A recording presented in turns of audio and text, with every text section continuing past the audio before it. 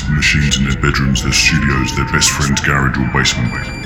For those who negotiate with the system every day to make time for the music that matters. For those who get in debt to fund the fight against the mundane. For those who stay true to their cause even in the face of income and fame through compromise. For those who feel the power of every beat. For those who keep their minds open. For those who encourage and support those pursuing their personal dream. For those who sacrifice relationships to make sure the music is heard. For those for which the music is a lifetime, not a pastime. This is Bass Agenda.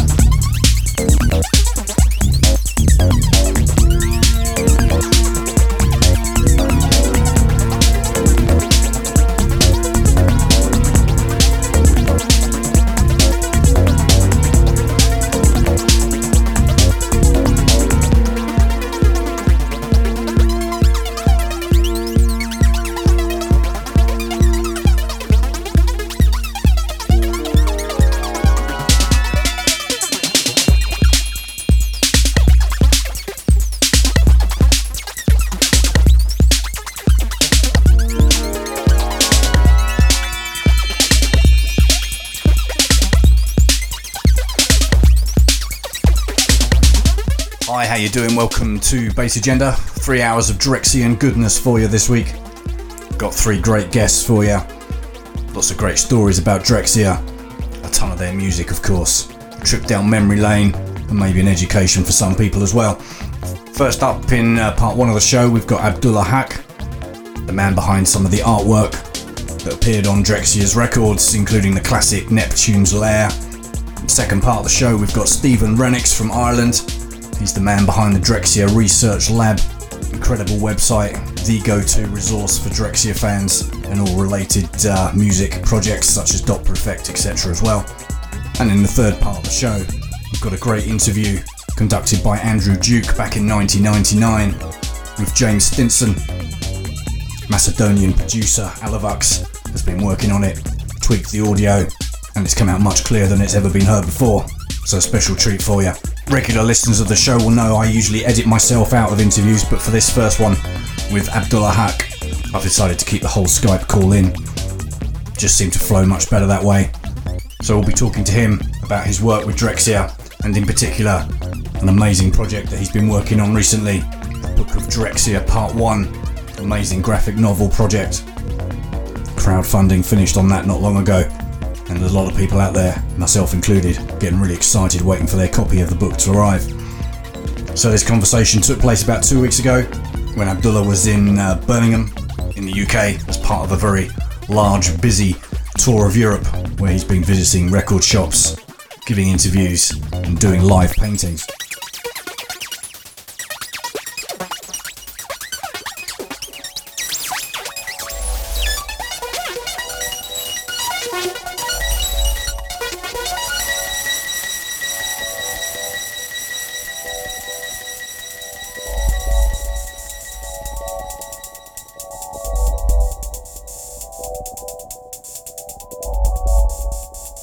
Hey man, good morning.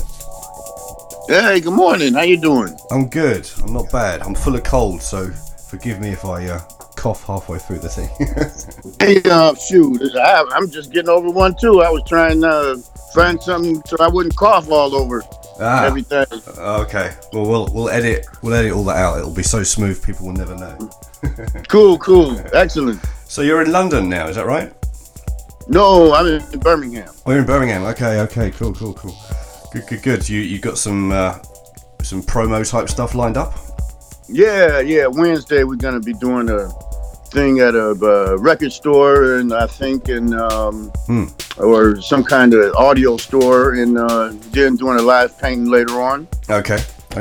Cool.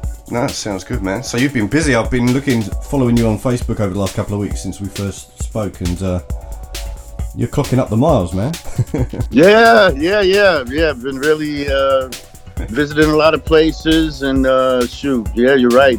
Seen a lot of Europe this time around, and gonna leave Friday, so still got a little bit more. Yeah, sure. Well, it's good to see the work's getting so much interest, I guess, man. From your point of view, that must be nice. Yeah, for sure. Yeah, it really is. So, I mean, obviously, I know a little bit about your background. I'm a big fan of Drexciya. That's why one of the reasons I do my radio show. My show kind of attracts people that are really, deep into the music and have loved it ever since, but also quite a lot of people who are new to the music. So I thought if we can do the interview from the point of view of maybe just filling in some of the basics for people so they maybe learn a bit. Is that cool with you? Yeah, that's fine. Yeah, go right ahead. Yeah. No, cool, man. Thank you. So, I guess going back to the beginning, really, as far as your involvement with the Drexciya project with James and Gerald goes, how did that all begin, man? Okay, well, my involvement it occurred over 20 years ago now, when it was they were working on Neptune's Lair, and I was suggested to James to do the artwork. It just so happens that their studio, were in the place where they made most of their music, was only 2 blocks from my house.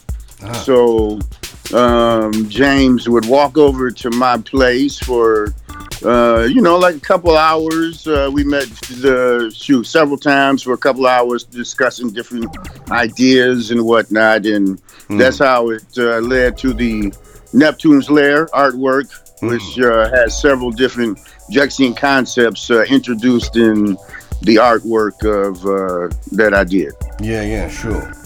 So the kind of the underwater world vibe was that already in their mind when you met up, or did you kind of bring that to it? They'd already established that. Yeah. Oh yeah, for sure. He had a whole vision of underwater civilization. Okay, cool. And I was interviewing Stephen Renix yesterday, and we were having a chat about this, and we were sort of trying to, I suppose what you tend to do with these things is you try and figure out where that's come from, and we were trying to work out, is it escapism, or is it, the African slaves link, is that a social comment? Because it's not as in your face as some of the underground resistance stuff, which you can tell is, blatantly about rebellion and resistance. So I just wondered if you thought that the idea of another world was kind of an escapism, was it getting away from... Oh, yeah. Well, yeah, I think it's both the social commentary and escapism, because it's based in fantasy, and but yet it tells the story of how the people were severely mistreated inhumanely by murder, And it just tells the story of the slaves and how they crossed the Atlantic, but with a fantasy, science fiction fantasy / story behind it, which is going to be very powerful. Yeah, no, for sure. Well, it's captured people's imagination, man. I mean, it's the legacies, really carrying on. From your point of view, for sure. Yeah, from your point of view, what is it you think that's kind of kept the fire alive for generations now? Well, the quality of the music, first of all, is just excellent. Sure. Probably the best electro group of all time, as far as I'm concerned. I've never heard anybody else. I've heard good electro, of course, but nothing on the level of Drexciya. I mean, it's just very obvious to me. So I think it's the music, first of all, and then the backstory behind it is very captivating, and I think that adds to the legend and the mystery and all that sort of thing. Yeah, for sure. I'm just curious to understand a little bit about the book that I've ordered my hard copy, man. I can't wait to see this thing. Oh, cool. Yeah. Thank you. No, I was talking to Stephen. We were both getting quite impatient about the whole thing. So, it looks amazing, man. Oh, thank you. So, just curious as to sort of why now, really, I suppose. Is there anything that's kind of occurred, or is it just... Well, it was since it was approaching the 20th anniversary of the release and also the 50th birthday of James Stinson. He would have been 50 years this year. Yeah. I just thought the timing was right to try to do it. I had the idea for several years. So I had the idea for several years to do, some kind of character like this. And, just everything came together and just got more and more confidence to do it just based on going to an Afrofuturism conference in Athens, and then a few months after that, watching Black Panther. So that really gave me an impetus to try to, come up with something like that. And I guess on a practical level too, crowdfunding is a fairly new thing, which I guess has really made it more possible to do something like this. Yeah, for sure. Our campaign was really successful, so I'm really grateful to all the fans that contributed. And, as soon as I get back to Detroit, I'm going to start mailing out all the different perks and whatnot. Yeah. Cool. No, nice, man. Yeah. So I wonder if you could just tell me a little bit because I've got some idea, but I'm conscious I'd much rather hear it from you. But if you could give me some kind of a little summary of what Afrofuturism means to you or in the context of this book. Okay, well, Afrofuturism, back when I first started, actually, just about almost 30 years ago, it didn't have a name. We was just doing, highly high quality science fiction concepts and art at that time. And, it really didn't even have a name. So later on, I found out I was classified under this grouping. So, sort of went with it, but to me it means,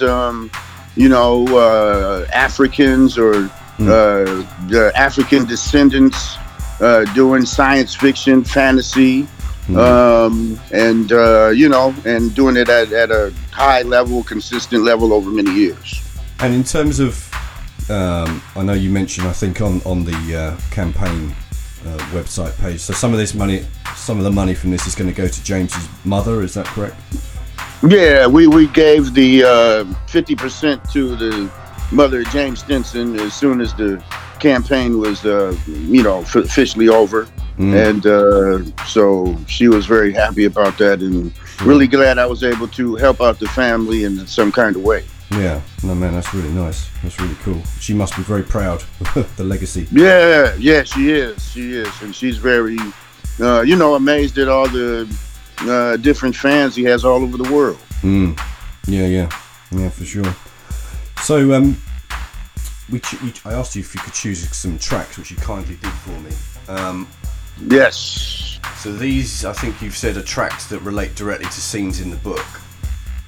Yes, those. Each track has some kind of meaning, that's for sure. And Yeah, remind me what they are again. I'm sorry. So No, don't worry, man. No, it's all good. Okay. Yeah, I just thought if we could run through them, maybe you could just give me a little bit of kind of background why they're special to you, why you chose them, anything along those lines, really.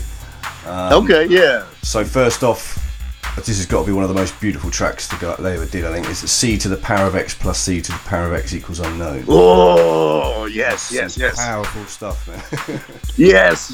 Well, and just exactly what you just said. So, actually, me and James talked about this very equation, and it was very important to him. So, I am going to include it in the graphic novel. I think it's very deep, and I'm going to have it be something that Dr. Blowfin is involved with.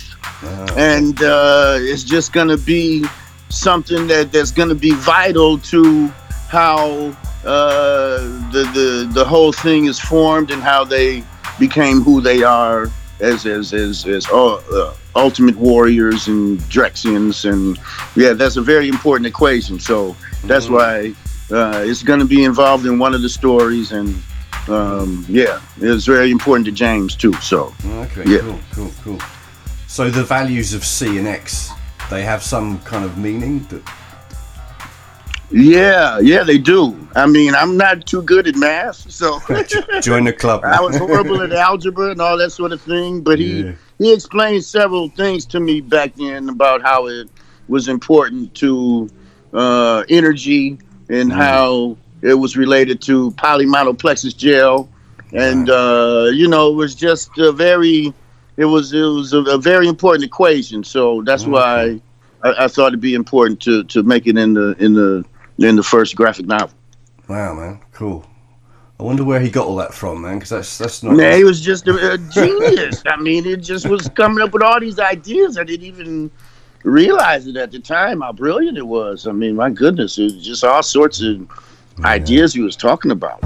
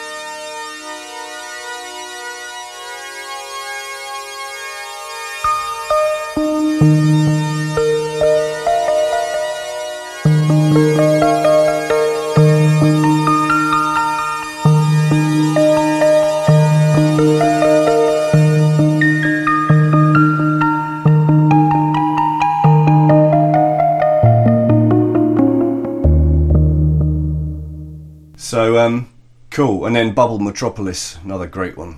particularly. Yes. I love the vocal. I mean, it was so obvious. The story's right there in front of us. So yeah. I mean, a young woman directing in the ship across the Aquabahn. I mean, I could just visualize it in my brain already. So we decided to do a story behind it. And that's why this is included in the book. In the script is her words that's in the song, pretty much word for word. And we put pictures behind it. And she's a young Drexian, and she has a lot of responsibilities on the Aquabahn. And we just wanted to put this particular song was really one that really had a story that spoke to me, so I decided to do it. It almost paints the picture for you, I suppose, in a way. Yes, for sure. Yeah.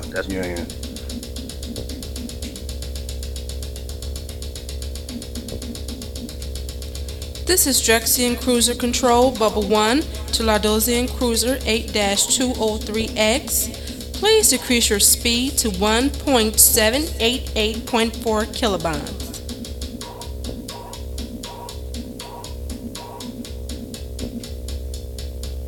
Thank you.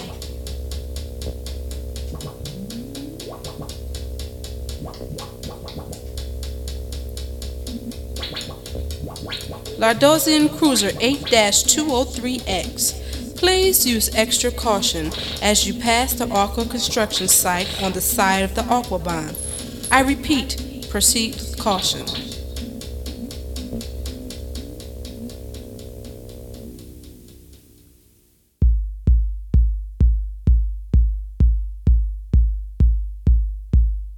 This is Thomas Barnett from Detroit, the Techno City, and you are tuned in to Bass Agenda.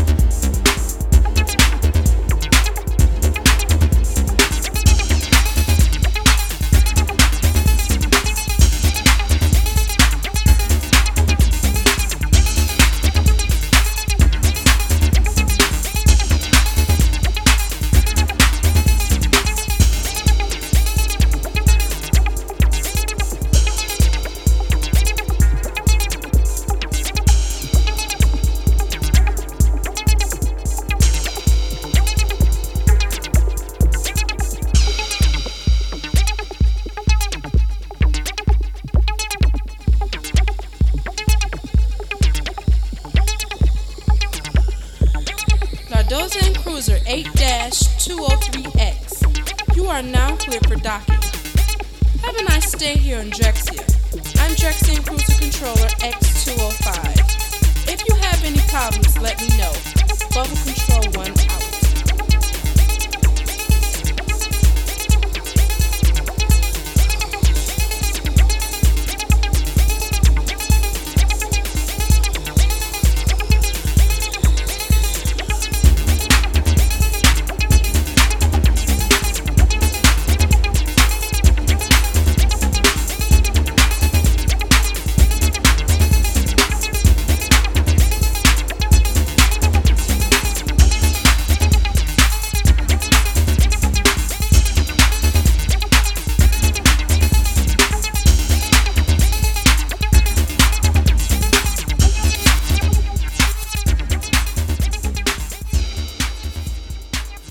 Wave jumper.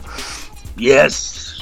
Amazing thing. Yeah, well, I mean, the old guy at the beginning, for goodness sake. I mean, him talking, that's like from a movie or something. So, you know, we decided to make a whole story about these wave jumpers, and it's the longest story in the graphic novel, and just wanted to dedicate a really quality warrior battle story to what, because you know, Jane, I think it was behind the vision as well. These guys were warriors, and we have a story about that, and you know, it's very graphic and bloody, and you know, and at the end, as we know, only two survive, two remaining wave jumpers. So we tried to show that as well. Yeah. Oh, cool, man. I look forward to checking that out. You must place the power of the black wave of Laodicea before you become a Drexian wave jumper.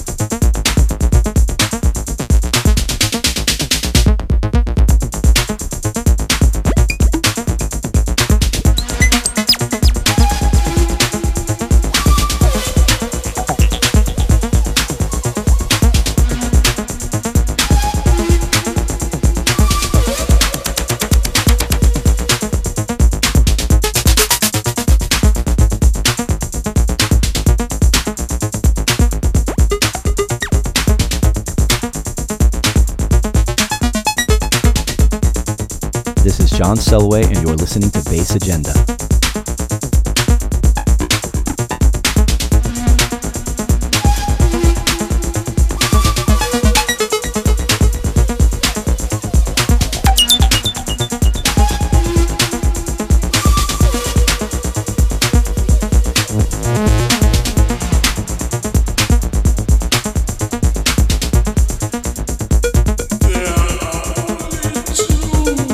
Wave jumpers in existence.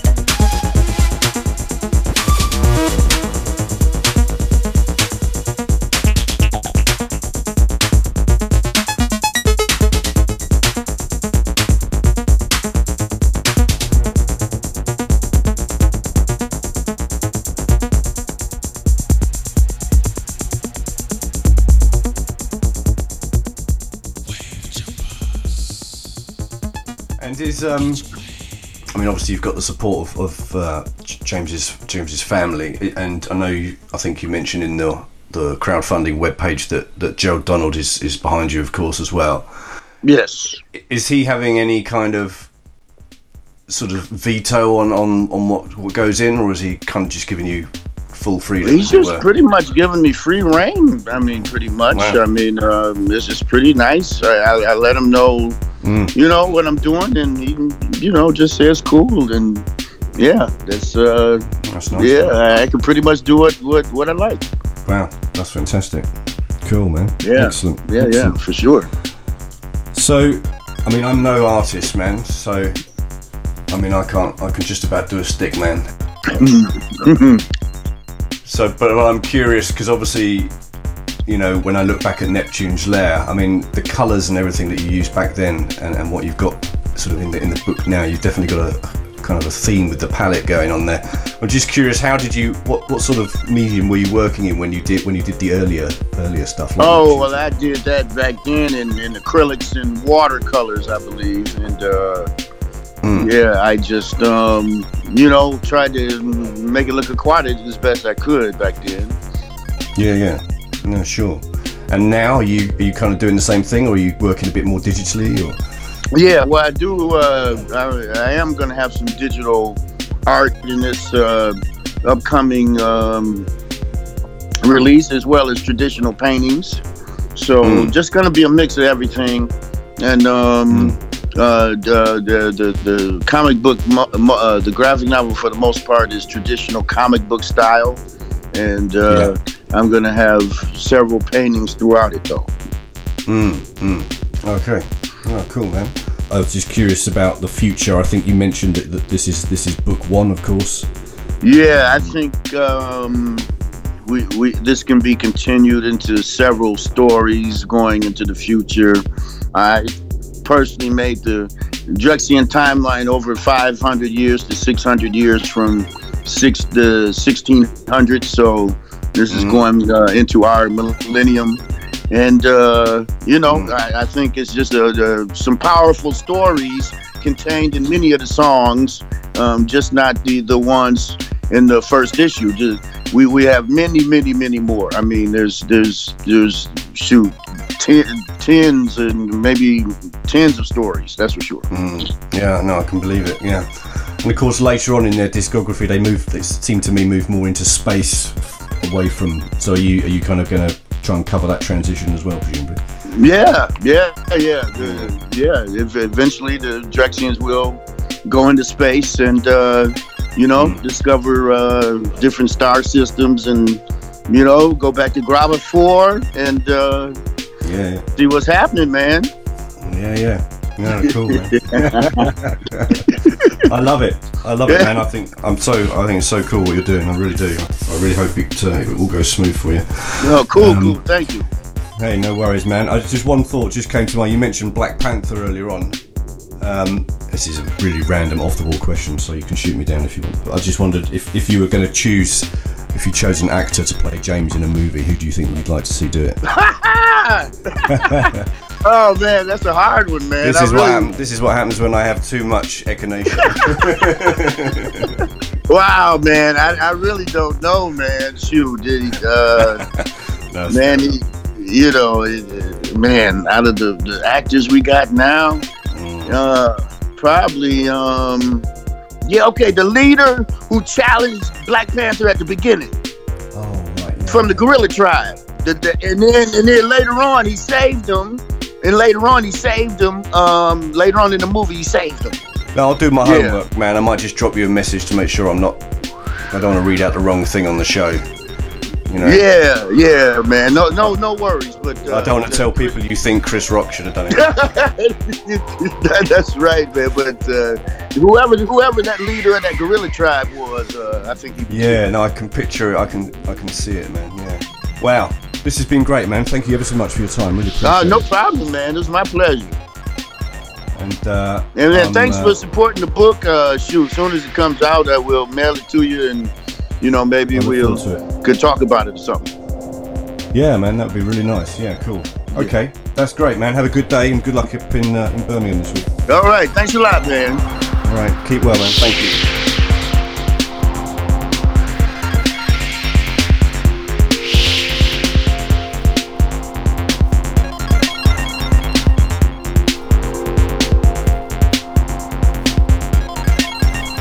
Pleasure speaking to Abdullah Qadim Haq there. Fantastic stories, real honour, and it turned out pretty well considering we were both full of cold as well. For those amongst you who know their Black Panther trivia far better than we did, the actor that he was referring to that could play James Stinson was Winston Duke, who played the character M'Baku. Little bit of music coming up and then we're going to get into the second part of the show with Stephen Rennicks, the man behind the Drexciya Research Lab website. Highly dedicated fan of Drexciya, who's been archiving and chronicling just about everything that's related to Drexciya over the last 15 years or so. We're going to hear from him about how he started the project, his take on some of the mystery surrounding Drexciya, and he'll be choosing some of his favourite tracks as well. A worldwide voice in electronic and dance music. Deep Space Radio. DeepSpaceRadio.com. We are on TV.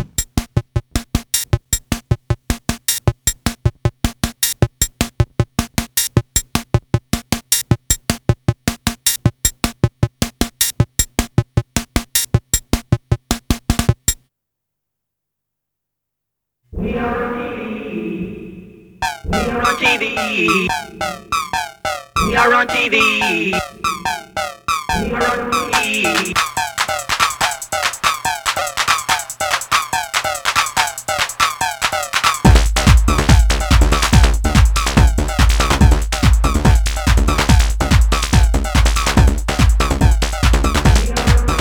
are on TV.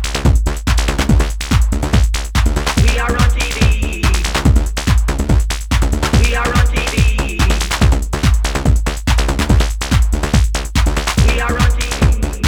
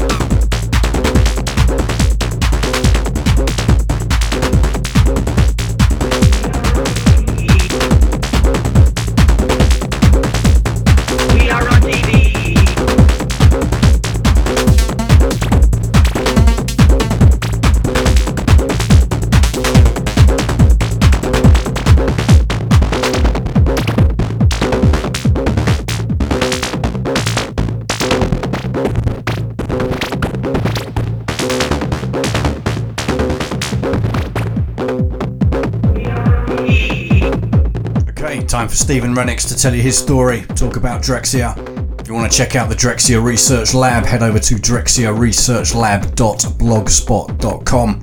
15 years of incredible information, interview, video, audio, you name it, all curated by this man. Great stuff coming up.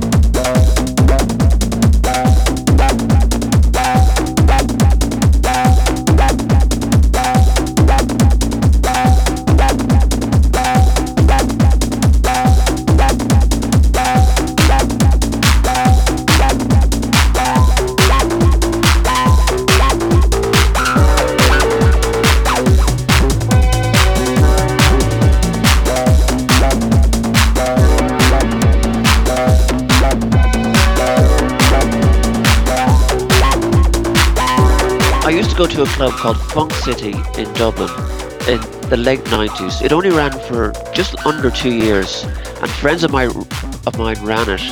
They're a group called Decal, and they brought over lots of people like, on Reflex Records. So they're quite into brain dance and Autechre, Plaid.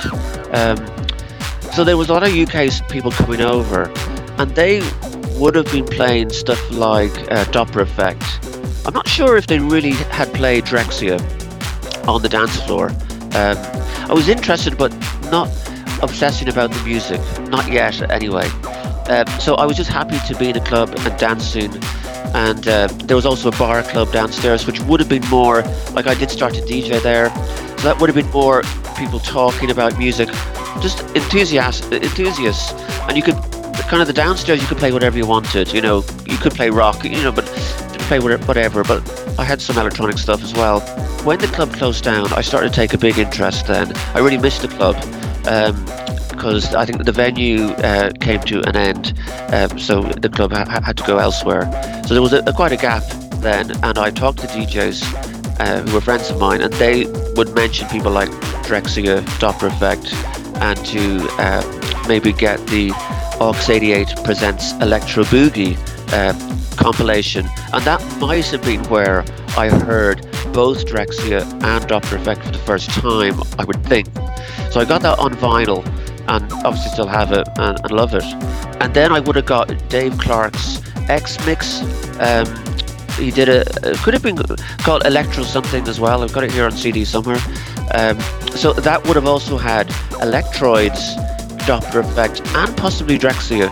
So I started to hear them probably on mix, within about a space of a year, I started to hear them on mix tapes, mix albums and things like that. But definitely Drexciya, because of Dave Clarke, because of people like that. Even the Advent had license to Doppler Effect tracks in 97. So basically from that I kind of got the Doppler Effect compilation that was out on Gigolo at the time.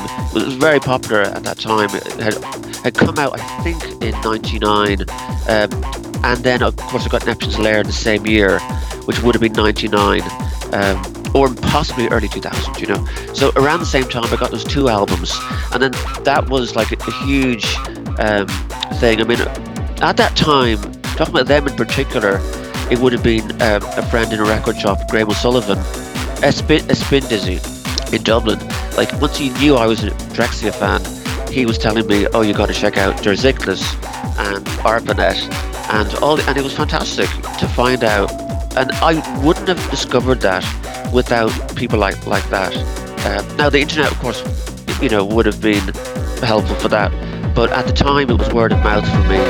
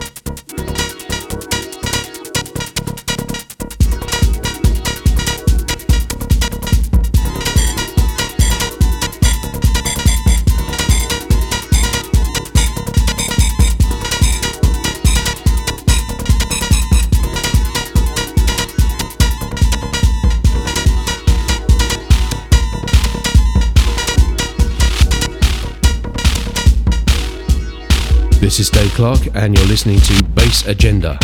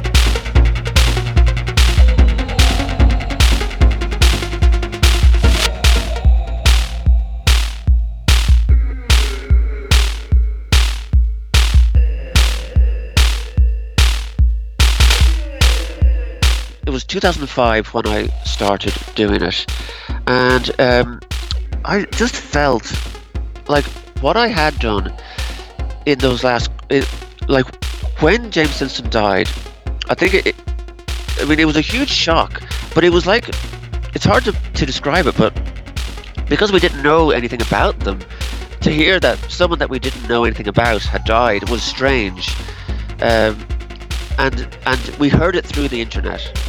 So I can't exactly remember if it was word of mouth, but definitely it travelled because of the internet. So I suppose it's such a long time ago now, it's like nearly 15 years. I think before that, or maybe after that, I started to take a big interest in the interviews that he had done.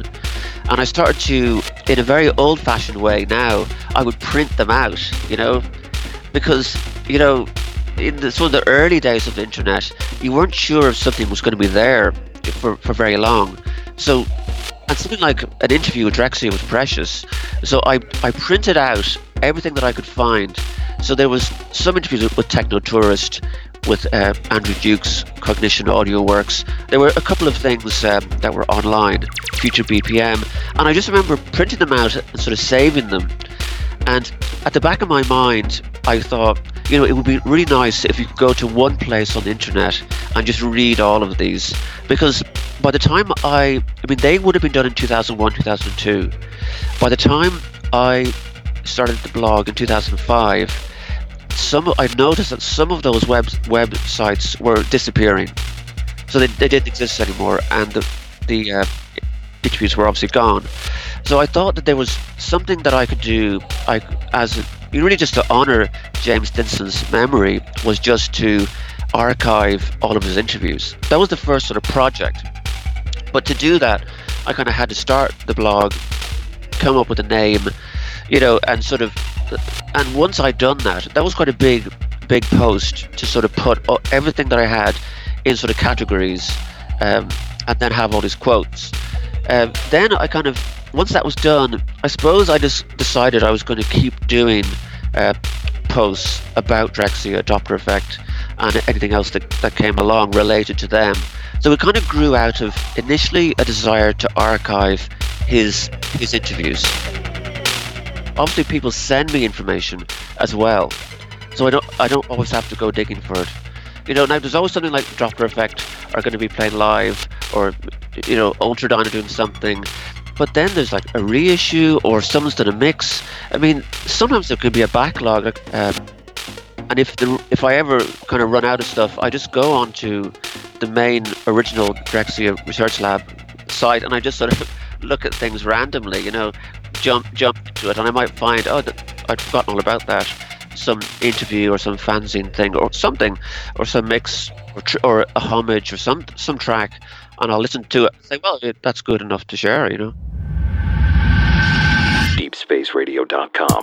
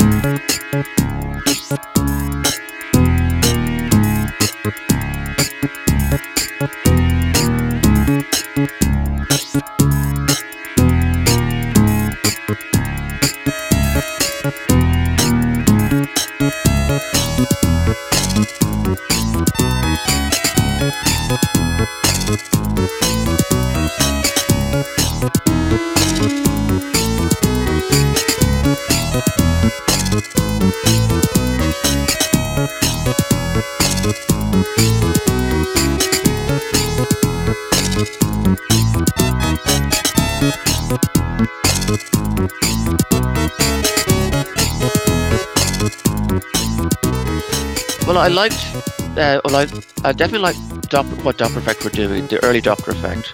You know, that was very accessible for people.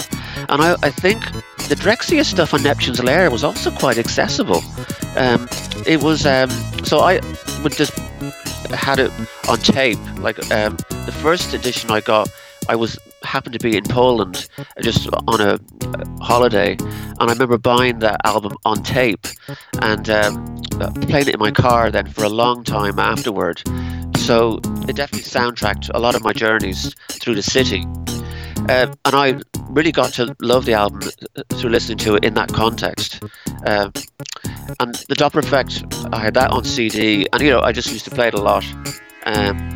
So I suppose I felt it was very accessible, very catchy, hooky. I definitely, that stuff had a groove. It was more, the funk thing was there.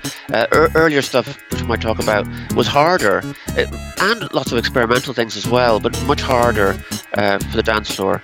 But that stuff was really, I mean, recently the Carola Stoiber from Tresor was talking about when Neptune's Lair came out on Tresor, and the staff were talking amongst themselves before, like when they heard it first, they thought it was quite a different album, like for them, like dreamy, I think she used the word, you know, and you know, for them, obviously, some of their records would be, you know, obviously they're not all hard records, but I suppose she felt it was quite, you know, for their audience, it was maybe unusual, and maybe it was more something that would come out on Warp or something.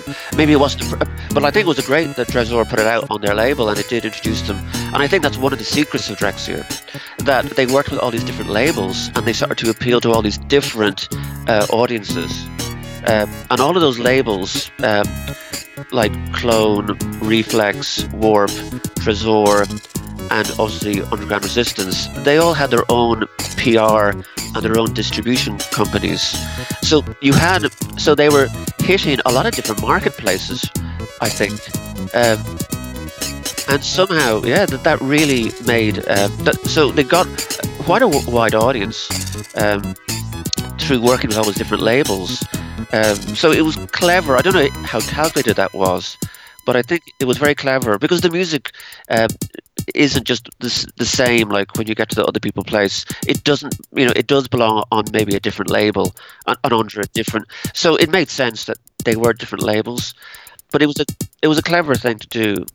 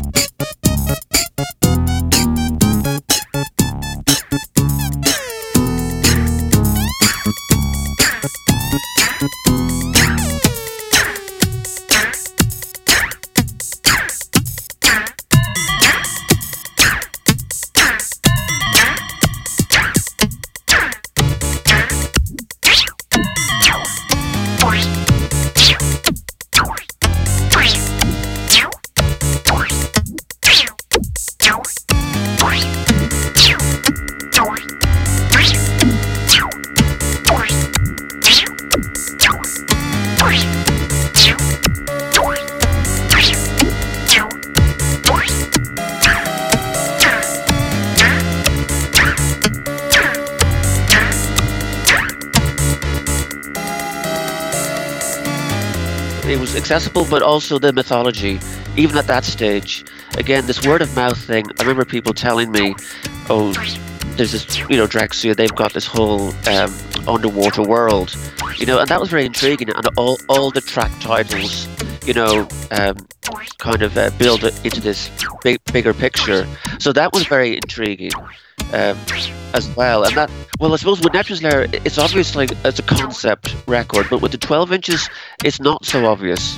Even though, if you get two of them, I suppose you start to, you know, there's a theme running here.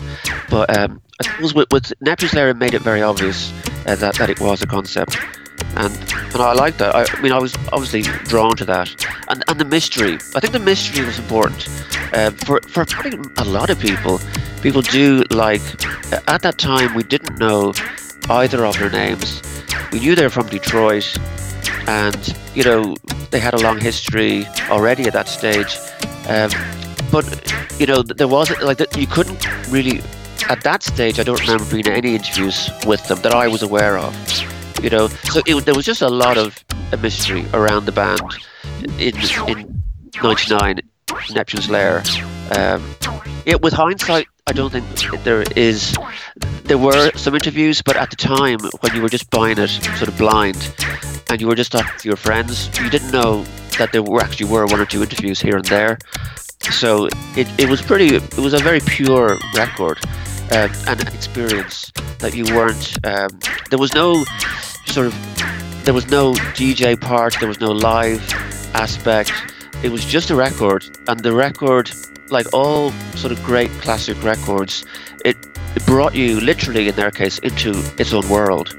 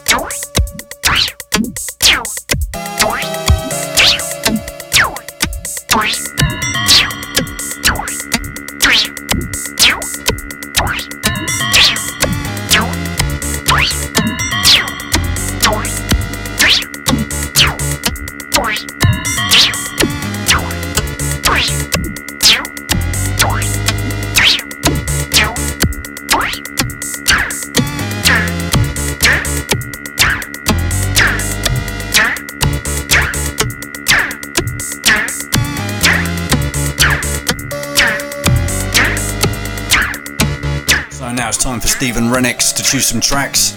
First one up goes back before the days of Drexciya, in fact. James Stinson Project, track called Data Transfer.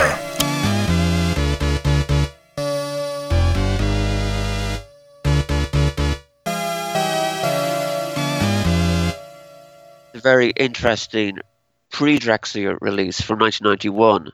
Which they seem to put out on their own label, and it does sound very similar to The Countdown Has Begun, which again would, like 3 years later in '94, would be released as a Drexciya track. It's like an early run through. So I mean, James Stinson, we don't know what. I mean, he would have been 21 or 22 when this was released, but he could have been 18 or 19 when he recorded it. You know, we don't know.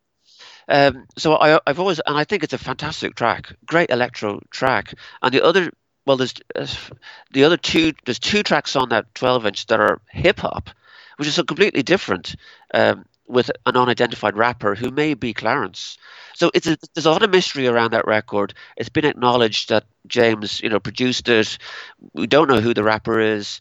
So I think that's an important piece of the puzzle. If you're, and I think it still works. I mean, it's how many years ago is that now? Nearly 30 years. And that track in particular really works really well, I think.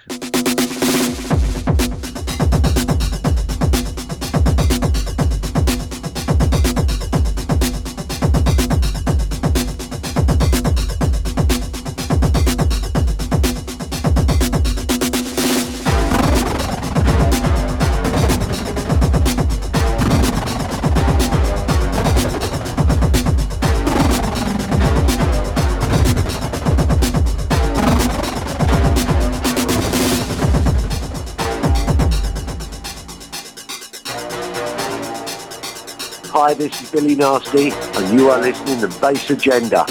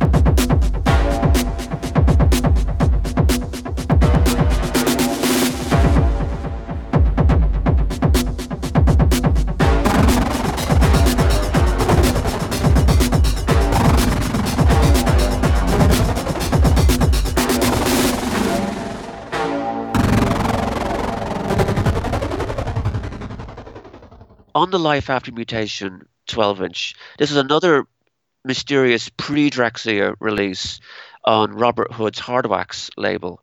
There is a track called Radius of Infliction, and it's almost, I think, like that Life After Mutation 12-inch. It's a little bit like the Rosetta Stone of Drexciya, because for me, I think there's an alternative kind of theme that they might have been thinking of before they settled on the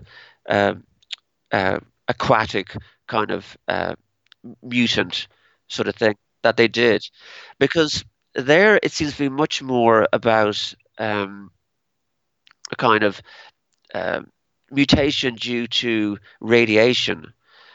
And I know that Mad Mike has talked about Drexians living in the sewers in Detroit and water pollution, you know, in Lake Michigan. And I don't know if it's almost like they had this early, to me, you know, I mean, I could be totally wrong, but the way I look at it is they were still trying to decide how were they going to present this, what the theme was going to be. And they were thinking about mutation on some level. And they were thinking more maybe about due to, as I said, radiation pollution and some sort of hybrid, human coming from that. And then probably within 6 months, they decided, we're going to do, they're going to be underwater. They're going to be, in the ocean, not in the sewer, not in Lake Michigan. They're going to be more in oceanic. Now, I could be wrong about that, but for me, it's just there seems to be Life After Mutation, the name of the project, just going by the track titles. But again, you can misread a lot of things as well in this. And I think it's brilliant for the fans. Like their imagination can just go where you want with this stuff.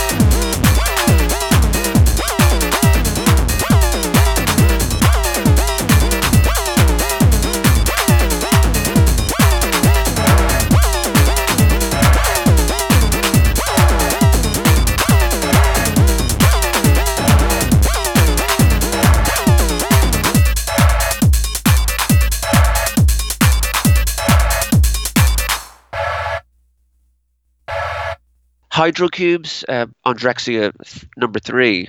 Like I think that, yeah, I think it's this riffy track. I think that at the time was kind of a breakthrough track. Like I've seen like Brendan M. Gillen of Ectomorph has talked about how that track was very important because it's like almost kind of riffy, like sort of Deep Purple kind of, or somebody else maybe he mentioned. It's like almost heavy metal, you know, in a way, like in that riffy kind of way. Like people could, I don't know, it's hard to explain, but something like that will bring people in because they can they find something to relate to. Like with Doppler Effect, early Doppler Effect, they can relate to, you know, the vocal, and there's a way in, and you can sort of, oh yeah, I get this. It's sort of funny, you know, this sort of a. But then you know the music starts to work on you, and you start to notice the other stuff. So I think it's a good introductory track for people, Hydrocubes. And again, in my opinion, I think it still works very well, and that's from '95. And this was just before they took a break, you know. So, I mean, I think that they were incredibly productive between '92 to sort of '95. Like they did must have been doing so many tracks at that time. And then really the break comes in '96, as far as I can make out, late 1995, '96. Because when The Return of Drexciya came out, there's a Q&A in a fanzine, and James calls it aged wine. Because so he's saying in '96 that they're old tracks, you know, so he's not producing any music in 96, 97, 98, you know, and then at some stage, you know, 98 or early 99, they start to go back in the studio. So I'd just like to say that I think Hydrocubes came out, and all that music from the 92 to 95 period was really, you know, a huge amount of material was recorded. They were very productive in that time.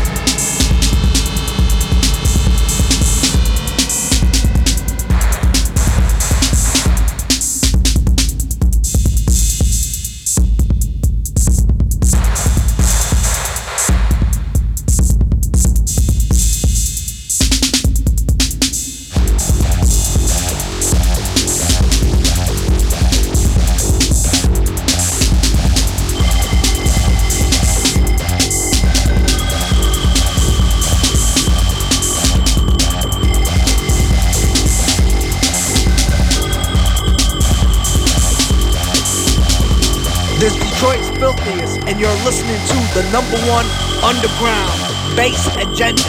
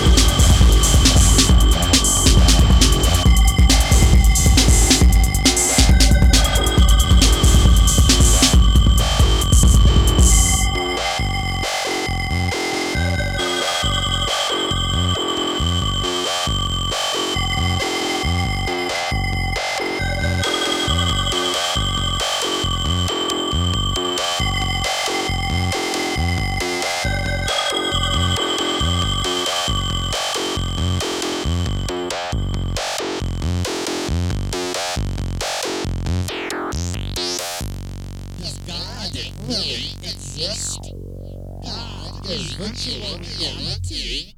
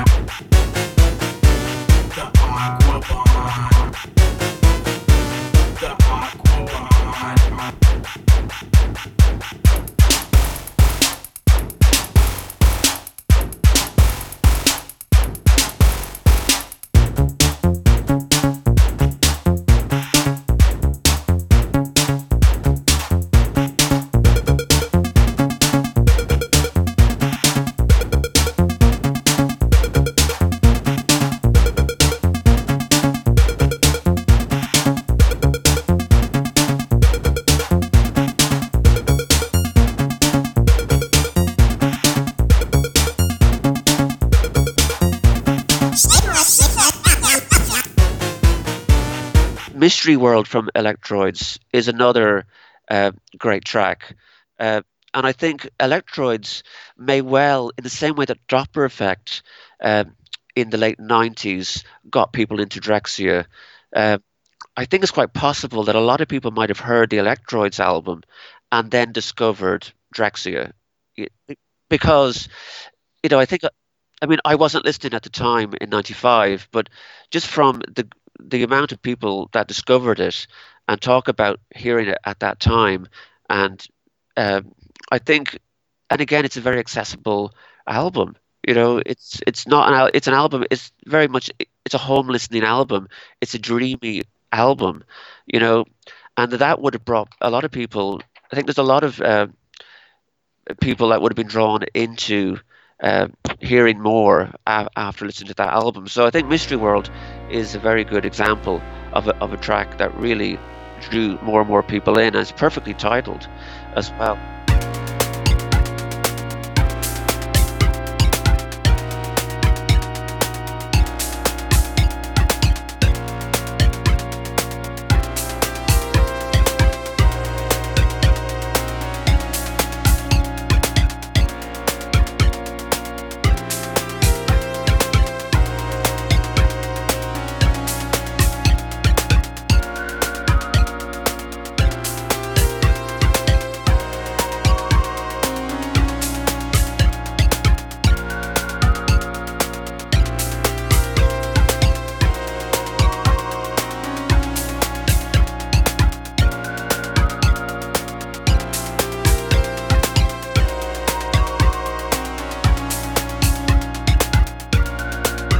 Well, I think one of the first discoveries that made me that I think is quite an important thing, is, like, again, this was a verbal thing that one of my friends, I think in the early days when I was just starting to get into them, he burnt me a copy of Electroids' Electro World.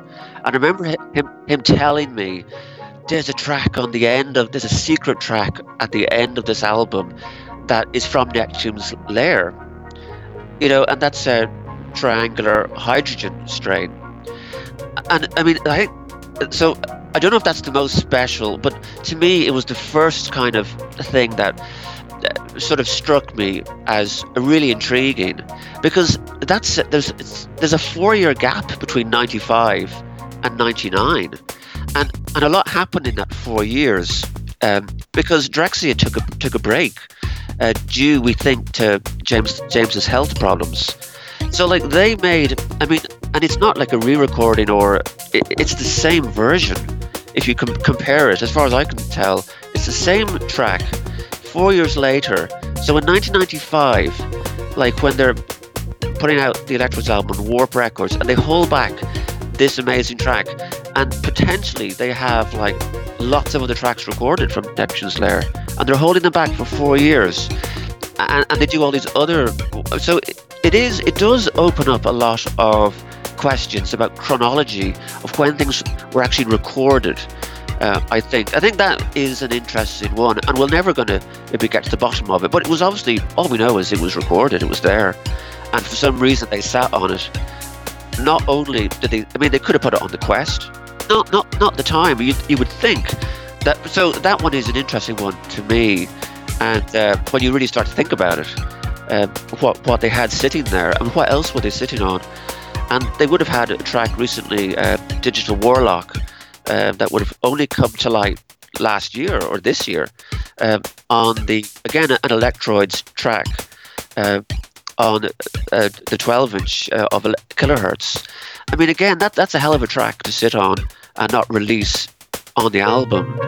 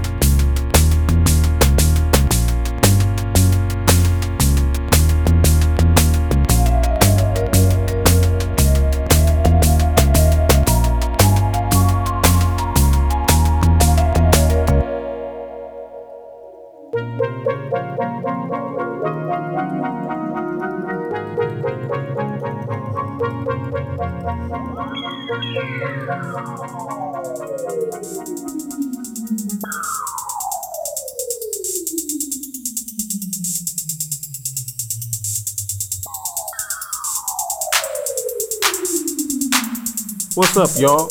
This is Paris the Blackpool of the Detroit Grand Poobahs, and you're listening to Bass Agenda.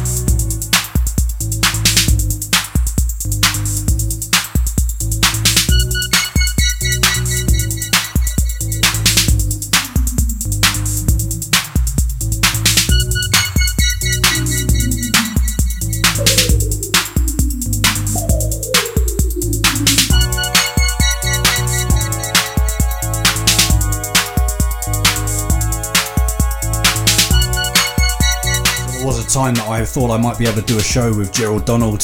I had the pleasure of emailing and texting him for a little while. Had a very brief handshake with him in Amsterdam a couple of years ago. As many of you will know, he's not a big fan of interviews. However, Stephen Rennicks from Drexciya Research Lab has had the opportunity to meet him a couple of times, and I asked him if he could tell me a little bit about those occasions. Yeah, I've met him twice now, and so I met him in 2013 in Dublin when ARPANET played. So a friend of mine actually was one of the promoters, so he asked me to DJ and would I also do a talk, you know.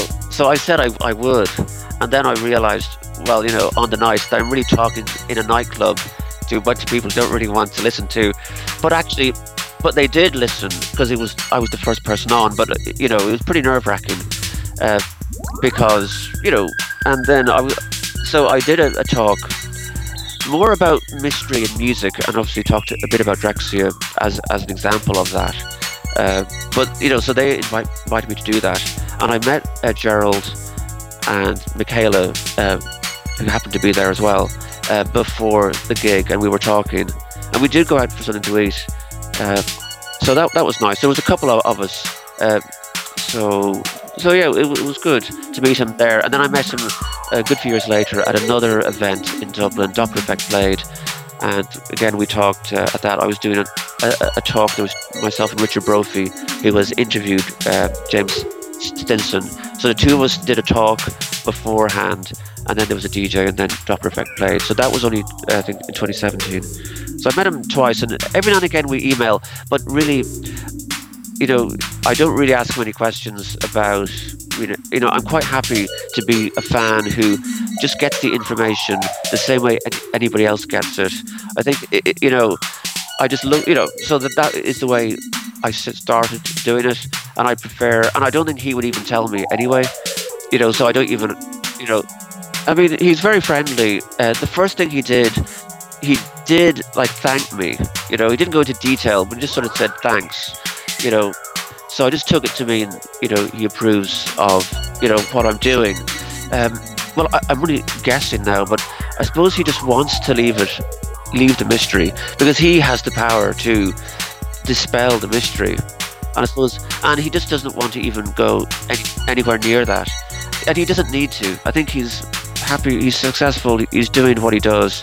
He doesn't need to, and Drexciya itself it's bigger than ever now, and I think more people are interested, so the less they say about it directly, the better.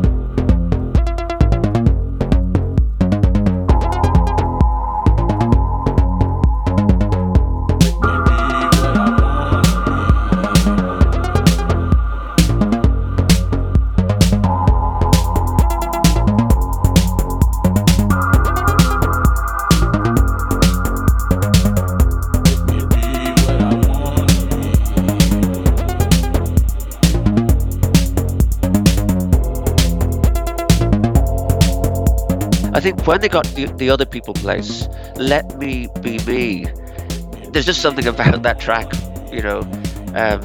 It's very beautiful. The whole album is beautiful, but that one, I definitely, from looking on forums and comments on Discogs, like, people really to like that track. And I mean, I've written a piece about the album, and you know, it's just a very simple thing. I mean, I think a lot of people can relate to just wanting to be who they are, discovering their true selves. It's a very simple and a universal message, and that's a long way from, you know, sort of other tracks that they've done. You know, it's a long way from that previous track I was talking about, Hydrocubes, because like instrumental, so like to have like the whole instrumental techno, instrumental electro thing going on, and then have this totally other side, which has vocals, very emotional, you know, very atmospheric. I mean, it's a huge change to have, and you know, so and to master it, not just to sort of dip their toe in the water and just sort of do it at a surface level, to actually master the form, you could say, it's quite something. So I think that track in particular really stands out off that album.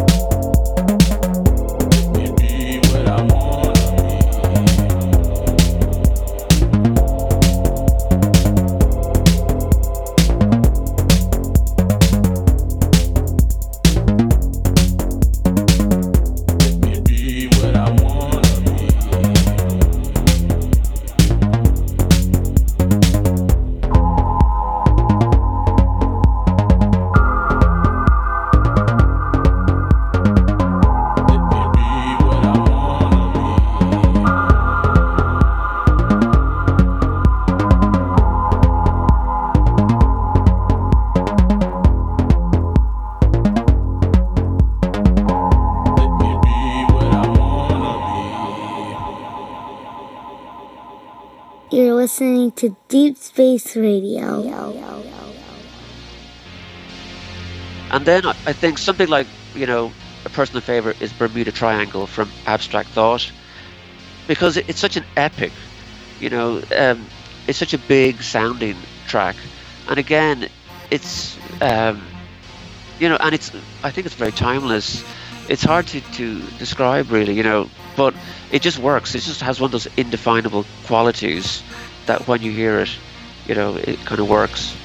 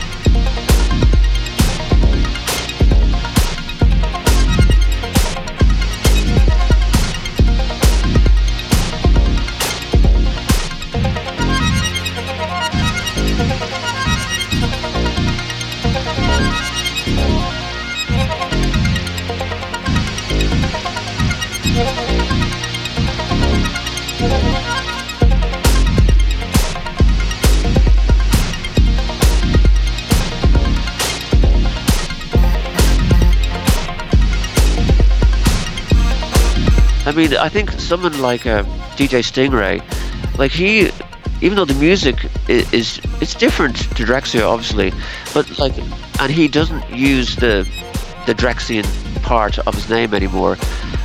But I think he is somebody who, he's keeping the spirit alive. He's keeping that connection alive. And I'm sure there's lots of people that get into DJ Stingray and then find out about Drexciya through him. So I think, I mean, this thing is just going to, because of people like him and maybe Abdul Haq as well, doing his, paintings, live paintings, and the book of Drexciya. Like, there's people on the fringes of their world that are quite well known, that are going to help keep them. If the music doesn't keep them there, I think these other people that are still actually doing creative work is going to be able to keep them in people's mind. Like, it's such a long time ago, and like the people that are listening to Drexciya now, a lot of them weren't even born when the first, in 1992, when the first 12-inch came out. And so they do need, I mean, look, do they need, I mean, I think history is incredibly important, so we've got to keep it somewhere, that you can go and, okay, you've got Wikipedia, you've got things like that, but like his interviews, I mean, if people want to go looking, if they get interested in the history, I think the information, it's so important to have archived, accessibly archived for people to easily get at.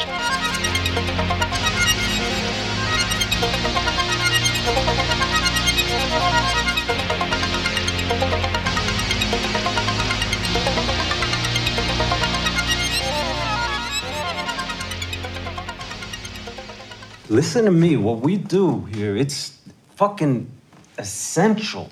It's like oxygen. The world's dying of 1,000 heart attacks. We heal them up. It's a goddamn public service what we do. That's the only reason to make music. I suppose when you get to Gravifor, their last sort of statement, as it would sadly turn out, something like High Tech Nomads, I think, is another standout track on an album that is fantastic.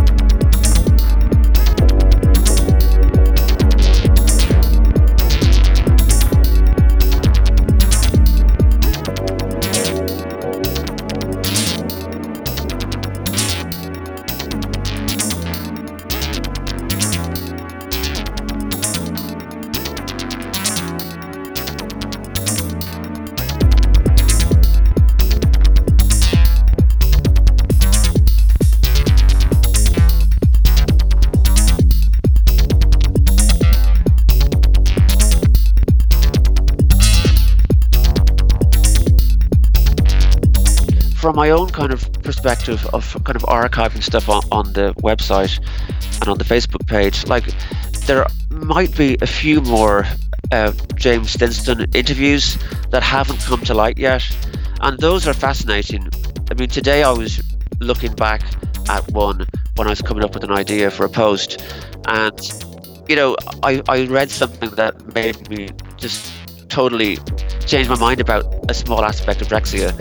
You know, so there's all these nuggets of information in there, and so I think that would be good. And I think it's worth saying that because James did all those interviews, like they had, like at the start, for whatever reason they were much more secretive. There was mystery there, but then from 2000, even in '99, that really did change, and he did quite a few interviews, and he was on radio in Detroit, and I think they were sort of evolving. It wasn't so important, and I think they would have played live. In fact, that I discovered a couple of years ago that they did play live in Detroit once.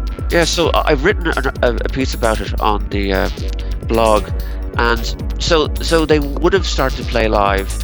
They were already doing interviews much more than they were before. So, you know, if you had lived, like, I think the secrecy and the mystery would have been confined to their early days. I mean, who knows? They could have gone underground again after the storm, but they were certainly breaking cover, and he had things to say. From what I can tell, he felt he had a lot of things to say, and he got to say them in that last year of his life, which is important. And before that, you know, for whatever reason, he didn't have so much to say, or thought the music, maybe that was all that was important. And I think that is, but I think he obviously, he was evolving, he was changing as a person, and he felt there were things that he wanted to talk about.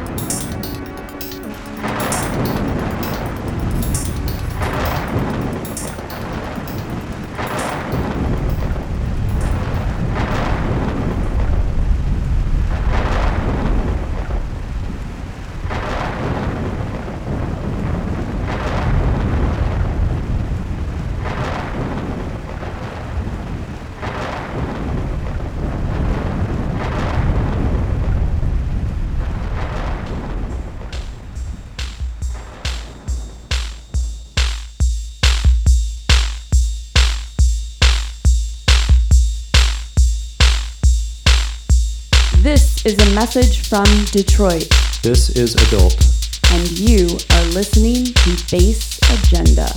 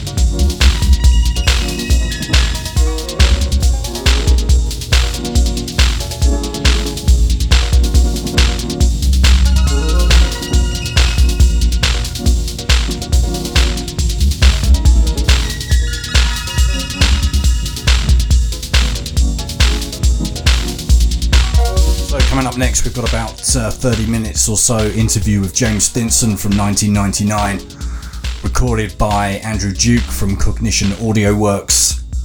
You can check his site out, cognitionaudioworks.com. Tons of great stuff on there. This guy's been putting out radio and mixes since 87, so a nice rabbit hole to go down there later on for you.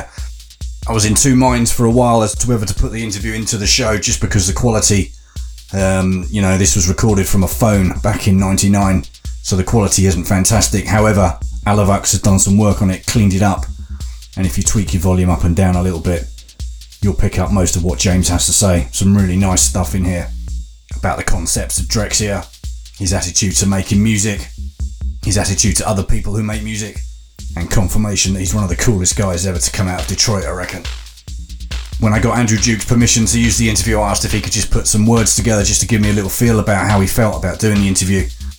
He wasn't in a position to record anything, unfortunately, but I've got a few words here, so I'm just going to read this straight out to you. I've done many interviews over the years. I actually got a scholarship to take journalism at King's College in Halifax, Canada, but was let go from the programme because I was spending all of my time, instead of in class and doing assignments, doing radio shows, DJing and writing music articles for the university newspapers. Because of the many that I did, I got to interview a lot of heroes, and the practice overrode any nervousness that would have happened otherwise. The Drexciya interview was truly the one interview where I was nervous though. An hour or so before, I actually called Brendan Gillen from Ectomorph, and he gave me a pep talk to help me get through the jitters. I knew I was talking with James Stinson, but it was important to me that I treated him with the respect of having it as 100% talking with a Drexciyan. It was a truly magical moment in time for me as a journalist, but more so as a huge fan. Cheers, Andrew Duke. Before we get into the interview, here comes Andrew Duke's favourite Drexciya song, Positron Island.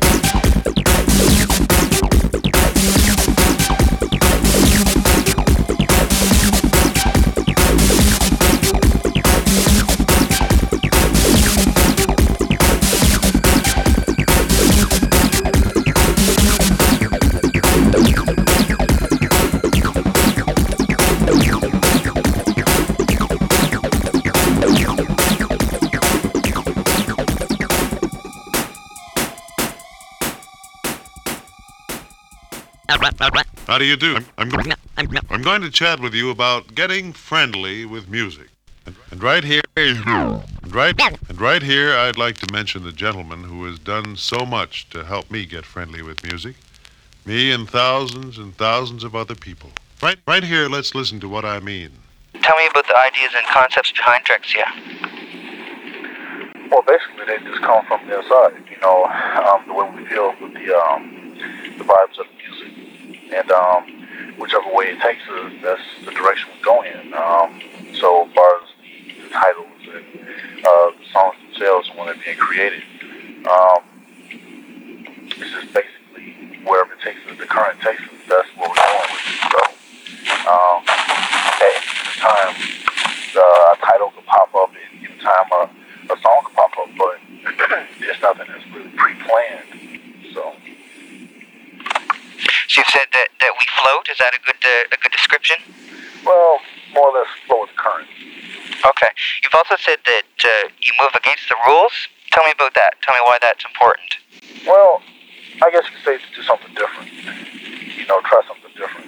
Because sometimes you might have, I guess you say, physical laws and properties that say that you can't do this and it's impossible. But hey, why not give it a try again and see what else can happen out of it, you know?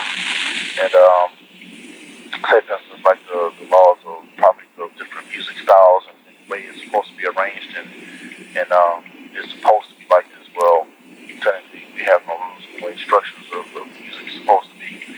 So that's just when we are able to just do anything, you know, and make it beautiful. So it's all about controlling and harnessing the energy. Yeah, because a lot of your tracks, sometimes they'll be like full tracks, and other times they'll just be sort of like a brief look at something. You know what I mean? Right. Right. But that's right on the money, because it's just another view of the world of Drexciya, you know, and I guess you could say it's just, like I said, just where we're at right now, you know, it's just part of the current. So I mean, hey, you might be going down some rough water this time. Next time you might be on some calm, still water. You know, next time you never know, you might hit a whirlpool or something like that. You know, so it all depends on which way we're going to go with it. So, well, tell me about Lardozia.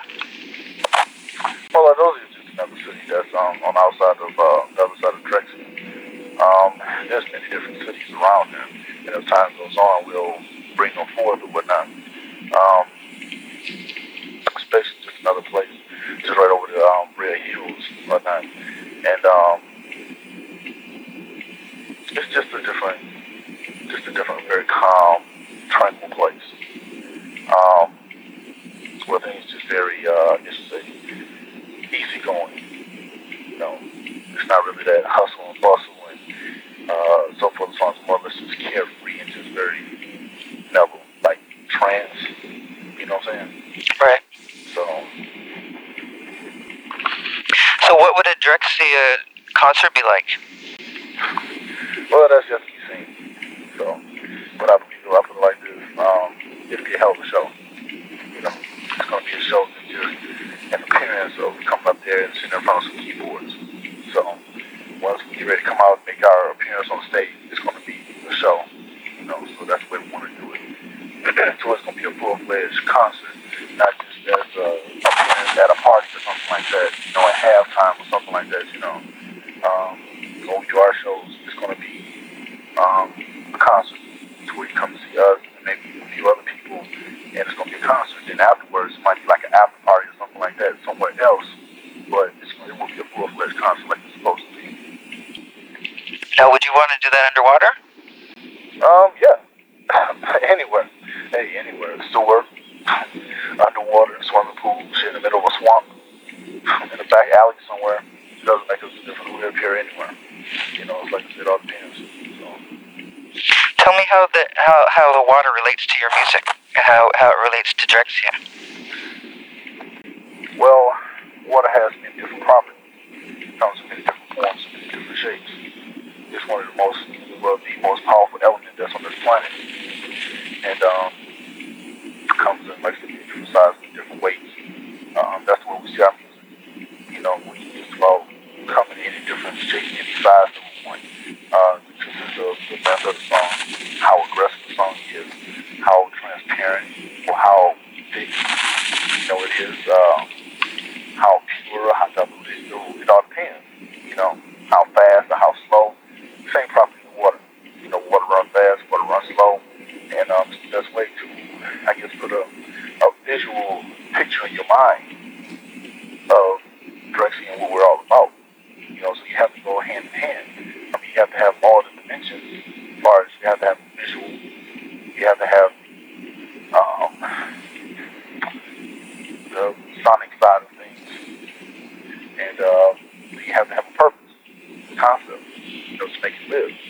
So once you bring in the world of Drexciya and the people and how they're living their lives, in Drexciya, and then you put the element of water, which is the basic element of life, period, for anyone. So once you factor in all these different things, then this is how Drexciya's basic principles are. How does the water itself how does that affect the music, like music underwater as opposed to music above water? Well, like I said, you can use it in any degree. Like one time that, say for instance, the time that we get ready to go into some rough rapids, you know what I'm saying? Or there's just strong undertones and whatnot, or better yet, maybe it's just still, very calm. It's just a very gentle flow. So when you're making music, it all depends. It'll tell you which water that you're in. So. Okay, well, tell me why it is so important that you don't make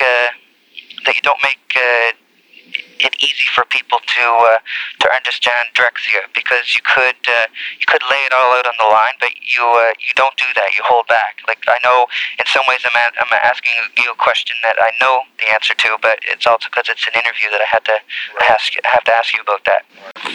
Well, basically, to let people, I guess, they tap into their mind. Use their creativity. And we have what? It's like things. I'll put it out here for you, and I'll give you enough to where it's like, damn, this is kind of deep, but it's a little bit more to it.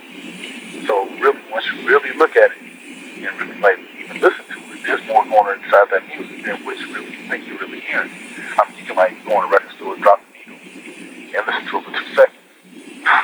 You haven't heard all the Drexciya record until you listen to the whole entire track. Because there's a lot of things that's going on in there.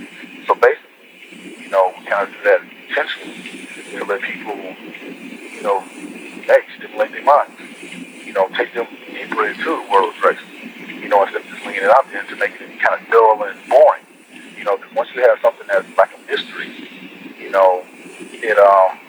people enjoy that instead of just having something that just goes like, oh, that's very simple. It's just a couch sitting over there in the corner. But if you have some weird, transparent, liquid chair over there that's steadily moving, you want to take a closer look at it and go like, what the hell is that? You go, oh, damn, that's supposed to be a couch? And you go and sit down on it, and it wraps itself around you and caresses you and just make you go, ooh, and put chills down your back, make your hair raise up on the back of your neck. That's what the kind of effect that we put into the music, to where it's a 50-50 thing. There's a little bit of a mystery to it. So you want your music to be like an exercise, like a process, as opposed to a final result. So it can be different for everyone. They sort of get back what they put in, sort of, push, pull, give, take kind of thing. Oh yeah, action and reaction. I'd rather have something to where it's going to stimulate you and it's going to move you in different ways than to have something that's just there and it's humdrum. And kind of boring. It's just the same typical thing that, you can get every single day, So. Okay, well, pardon me, I've got a cold here. Let's talk more about Drexciya again. I want to know, what's it like to ride a manta ray? Oh, that's fun. It's pretty fun. She's dashing through the water. It's almost like a dolphin. A little bit slower at times, but not too many people can do that. Well, tell me some more about about Drexciya? About because you said that you've told some people about some things like the Red Hills and things like that. But what are some of the other things that you'll be telling us about? Well, basically, one of the main things they're working on is the lab that Neptune's Lair. And right now we're in the process of, I guess you say, doing a lot more experiments and whatnot. And so in the forthcoming, years or whatnot, you'll be hearing a lot more experiments. And that's one thing we're going to start doing through the time now, to go back and do some more research on different kind of elements and whatnot. So, like one of the things is the monopoly plexus gel, you know, and that's, I guess you could say the gel is alive, but it's not alive. You know, as far as like it was on the top side, you know, it kind of just disappeared. Catch what I'm saying? The energy that makes it live is from the energy that lives in Drexciya, the magic, you know, and it comes strictly from Earth, because the monoplexus gel and strand taps itself right down into the planet. So the planet actually gives itself life. You catch me? Yeah. So, and if you actually look at the album, there's a lot of different titles and stuff that, you know, names different elements that's on there that goes along with it. So I'm kind of leave that one as a little bit of a mystery so that people kind of, you know, go along with that and follow that. And I'm waiting on some feedback off that off the email address, and, you know, that people tell me what they think about that, and if they can follow the concept.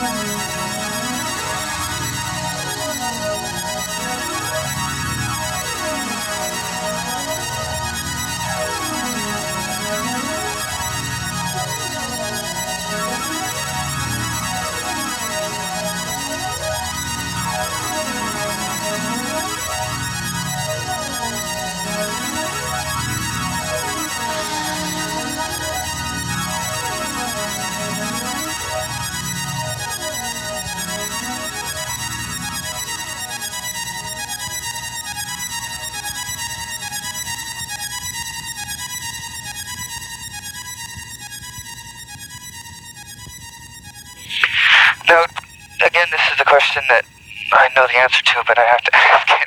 Tell me why it is important that that you took a break, and that you've come back now with Neptune's Lair, and why you're doing things on your own terms, as opposed to when you actually release material as Drexciya, as opposed to, you know, some artists that might put out stuff on a more regular basis. Tell me why that's so important. Well, there's no difference between, you know, then and now, but the only difference is that I feel that we need to start picking up the pace. You know, I mean, because like I said, you know, we still just might put out some stuff over with Mike or whatnot, that's a given. So, but we're just going to pick up the pace, and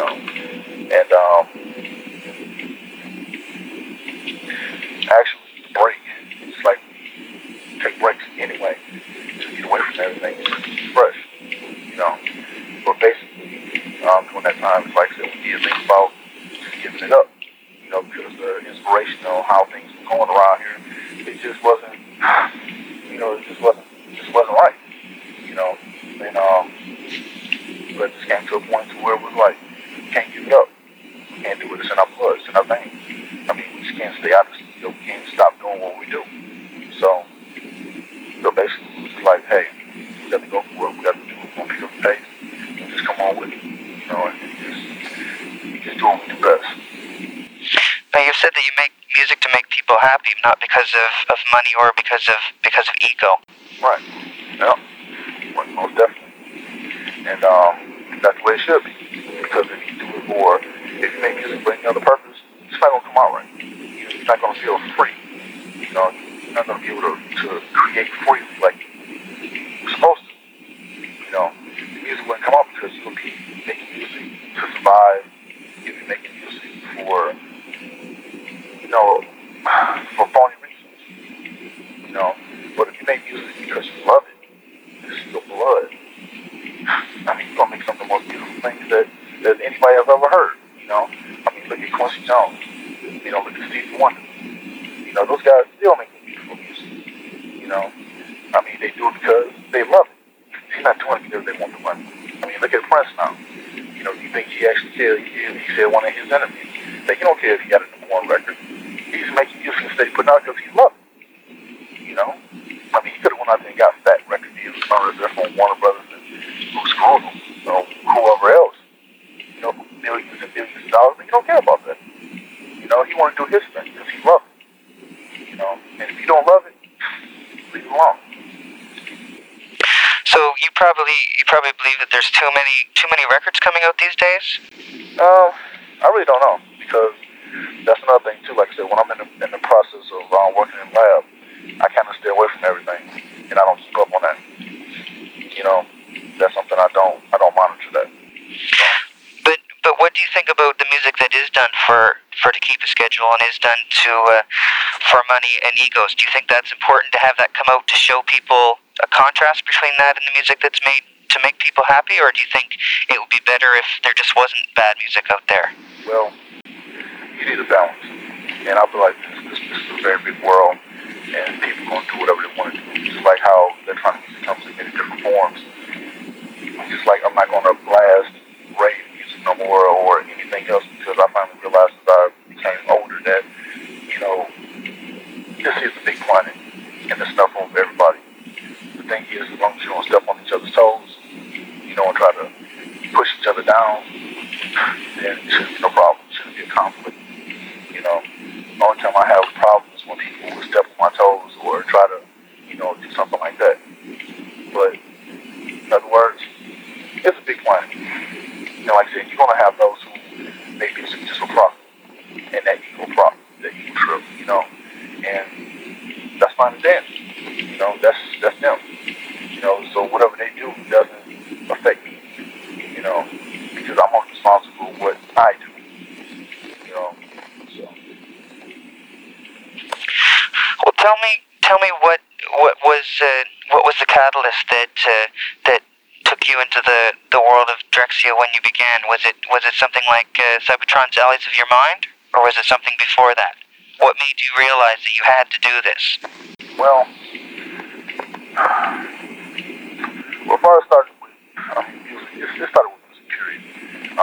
It even started before then. I mean, it really had to start like back in the disco era, with some of the more underground type disco songs, that with a real heavy bass, rich bass to it or whatever. And it really started picking up into the latter part of the 70s, where like when Cybotron came out, and then through the whole 80s and the whole musical revolution in the 80s.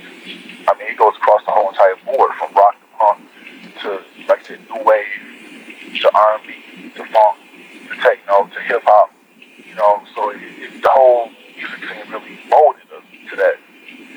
And at that point, it was like we have no choice but to do it. Because, what's busting at the seams is like, it's like a very ripe grape, and you get ready to transform over to a raisin.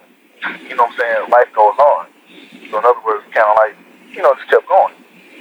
Until we just grew to that point to where it was like, okay, we're old enough. We have the energy inside of us to start tinkering around and see what we can do. So when we started messing around a little bit, we found out, this is what we should be doing. We went in that direction, so. What is Drexia's relationship with today's music technology? Because we have basic tools that people are still using, like the Roland 808, which you use, but we also have a lot of computer programs and things like that. Because I know you don't do more than one or two takes of your music, and you try to keep it very pure and very of the moment and very spontaneous. So what's Drexia's relationship with today's music technology? Well, sad to say that, not sad to say, but just plain and simple, Drexia never do a record on the computer. I feel like this, in order to continue pure music and the sound and the way that we feel, we can put our souls into it. We can't transform our souls onto a computer. The way it come out, that's the way it is. So like if there's a glitch or a pop or something in there, I'm going to leave it in there. I don't want my stuff to sound so clean and so pure that it's not real no more. It's not human. I came from eras where, music was music. It was that you can feel it, your soul. You run into your veins. With some of this computer stuff, it's so clean and it's so, right to the, it's so there that you lose that human perspective. I don't want to lose that human side of it. And I feel that too much, and when it's too clean, you lose that. It becomes not real anymore. It becomes synthetic. I don't like that. Electronic is cool, yeah, it's futuristic, so forth and so on, but yet still, electronic music have a human side to it. And I don't want to lose that. And I can't put, like I said, my soul into it if I did it on the computer. I'm sorry, I just can't do it. And I won't do it. So as far as like when it comes down to the final process, it's fine and dandy, do what you got to do. But when it's being made, I don't think so. Forget about it. But there's nothing wrong with computers. Yeah, I have a computer, I love it. But when it comes to the music, forget about it.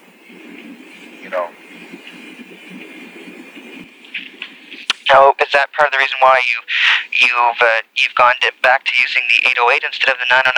Because the 808 seems to have more of a warmer type of sound? No, we use it all. You're still using a 909? Yeah, but not recently though. It was in the shop, but kind of blew it up. So I think we put too much stress on it. So that's the reason why people haven't really heard it too much. But it's on one of these albums. One of these records here though. And so as soon as we get out of the like I said, the hospital ward, so we'll put back in action. But right now it's kind of wounded. So. How important do you think that gear such as that has been to the music? Like, what if, for instance, Roland had never created their the 808 and the 909, the 727 and things like that? How would Drexia be if that didn't happen? Well, we'll be using something else. We'll probably be using live drums. The drum machines were never created. We'll be using real drums. And if no one have ever heard 808 drop or 909, then I don't think none of us will miss it. You know what I'm saying? Right. So actually, if it never came around, I don't think nobody would miss it. That goes to speak of, future equipment to be made now. That if some new sound or something, new process was about to be developed, but we don't know about it right now. I mean, hey, how are we going to miss it if we never knew about it? So. Now, how do you feel about the continued popularity of electro? Because it's always been there. It's always been like a lifeblood of Detroit, but it seems like the world, back a couple of years back, like 97 or so, it's sort of like the world clued in and said, they made it seem like electro had come back, but it was sort of like electro was always there, and they get the impression that it had come back. So they sort of had a false impression of it, but you know that it's always been around. How do you feel about the continued popularity of electro? Well, it's good because actually it shouldn't have left because I can tell you why it left is because people stopped putting the energy into it. They stopped putting that lifeline into making it because, if I was concerned with electro was very versatile. I mean, electro comes in many different forms, better than, acid or some of the other ones. Those are singling out one specific type of way of producing. With electro, it comes in many different forms, many different speeds, and it's very colorful, very flamboyant, and that's why I feel that it never left, and it's going to stay here. As long as people put their creativity together, and put the energy into it, then you have your work, So. Well, is there any groups in electro that you don't think are doing electro justice? No, because like I said, I don't pay attention to that. That's not my place to judge no more. So it's different strokes for different folks. It's okay if people are doing the different things. Exactly, because simple fact, I feel like this. Somebody out there is gonna like it. You know what I'm saying? It's a big world. That's why we make our records the way we do, in a 365-degree angle, to where 360-degree angle to where somebody's gonna like it. Somebody's gonna like one of the songs on the record. You know what I'm saying? That's why they're not all in the same vein.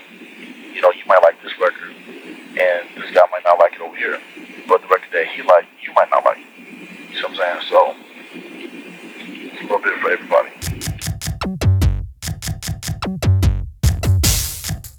So you're listening to a remastered interview with James Stinson, interview conducted and recorded by Andrew Duke from Cognition Audio Works back in 1999. Lots more great stuff to come.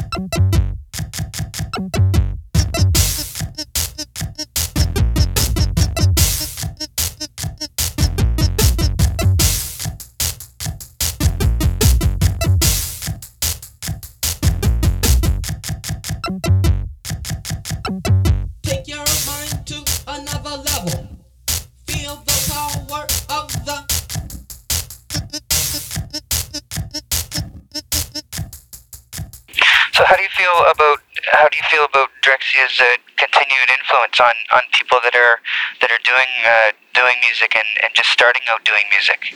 Well, I'm happy because that's what I want to do. Because I want to keep on that lifeline after us. Just like Twitch was passed down through us from Juan and and African Bambaataa, and a whole bunch of other ones who was before us. They passed the energy down to us. So I feel it's our job in order to keep this going, for us to pass it on to the next generation and let them do it. But if I don't put my energy into it, and my spirit, my soul into this music, how they ever going to tap into it? How they ever going to grab it? You know what I'm saying? So that's why I work so hard. It's because I love this damn music, and I'm going to die doing this music. And I want to keep it going. So you'd say music is the most important thing to you because of what you can express through it? It's the third most important thing. What are the other two? God and my family. Now you've said that you're holding back on doing any traveling until 2001. Oh well, touring probably. Okay, well, what's prompting you to wait, and what's prompting you to do things in 2001? Well, I feel like this 2001. I think that's like the 10th year anniversary since we've been doing this, and at that point in time, I think that's our breaking point. And I think that's one time to really accelerate and take it to really that third, fourth, and beyond level. But if right now we've really just been doing tests for these past 10 years, lip verts, if you want to put it out, or whatever else you want to call it, just tests and seeing what people like and what they don't like, and just molding the scene, and seeing if they want it, and if they're ready for it, radical, different ways of seeing things and doing music, that's different from the norm, because people got set in a way to where they were going to listen to one specific type of music, and it was just straightforward. Anything else, they wouldn't give it a try. They lost that versatile listening, like we had back in the 80s. Because back in the 80s, I mean, you listen to them to anything, especially if it was good. And we kind of lost that. But now, people are starting to get their ear back to where they're going out and they're sampling. By sampling, just tasting this, tasting a little bit of that. They were going down in here, they find out that, damn, this shit is good. So around about that time, we should be ready to really go out and really kick us some dust. So.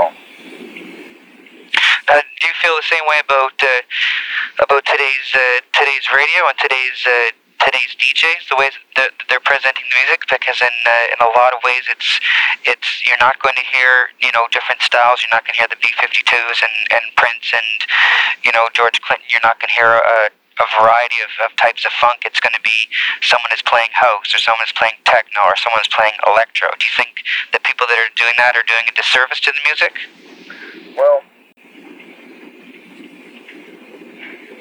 I feel like as long as they're still playing a variety, that's all that makes a difference. Because, some things people really can't get into right then and there. They really have to, it's a different way of listening to it.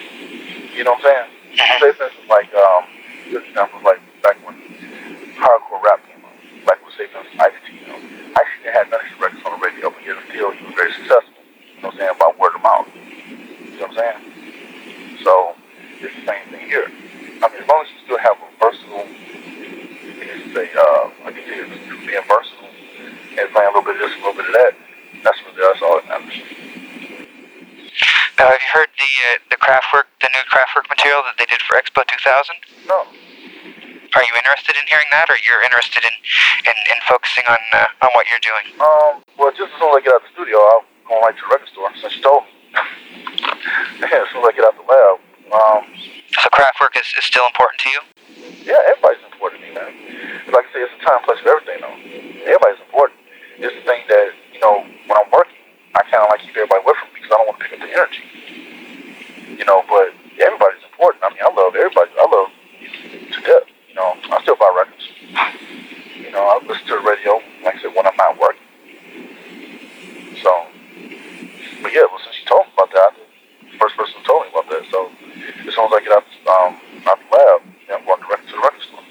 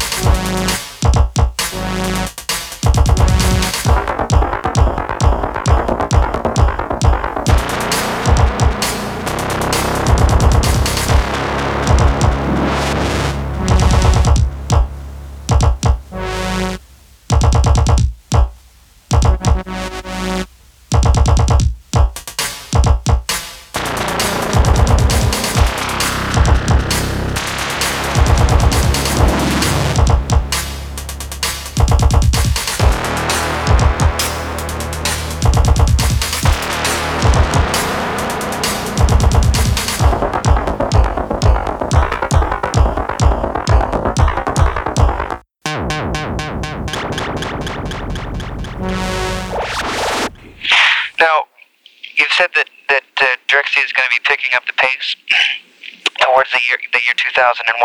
How is that going to influence when another Drexciya album comes out? And you had mentioned that you have plans on doing more material on UR, but you also have plans of doing stuff on Tresor. Well, I'm planning on doing records wherever we go. You know, wherever the flow takes us. I mean, we might end up on Lala Lipstick records. You know, it don't make a difference. The thing is, Drexciya is still Drexciya. You know, we still gonna do whatever we do. It's not the record label that we make the records. You know, we make who we are. You know, just like, you know, you make the money and the money don't make you.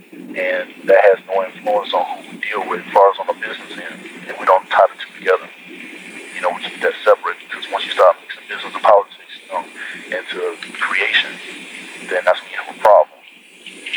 So when it comes down to that, it really doesn't make a difference. You know, as long as it's being, as long as the money's right, you know, you get paid like you're supposed to, and very trustworthy. That's all that matters to me.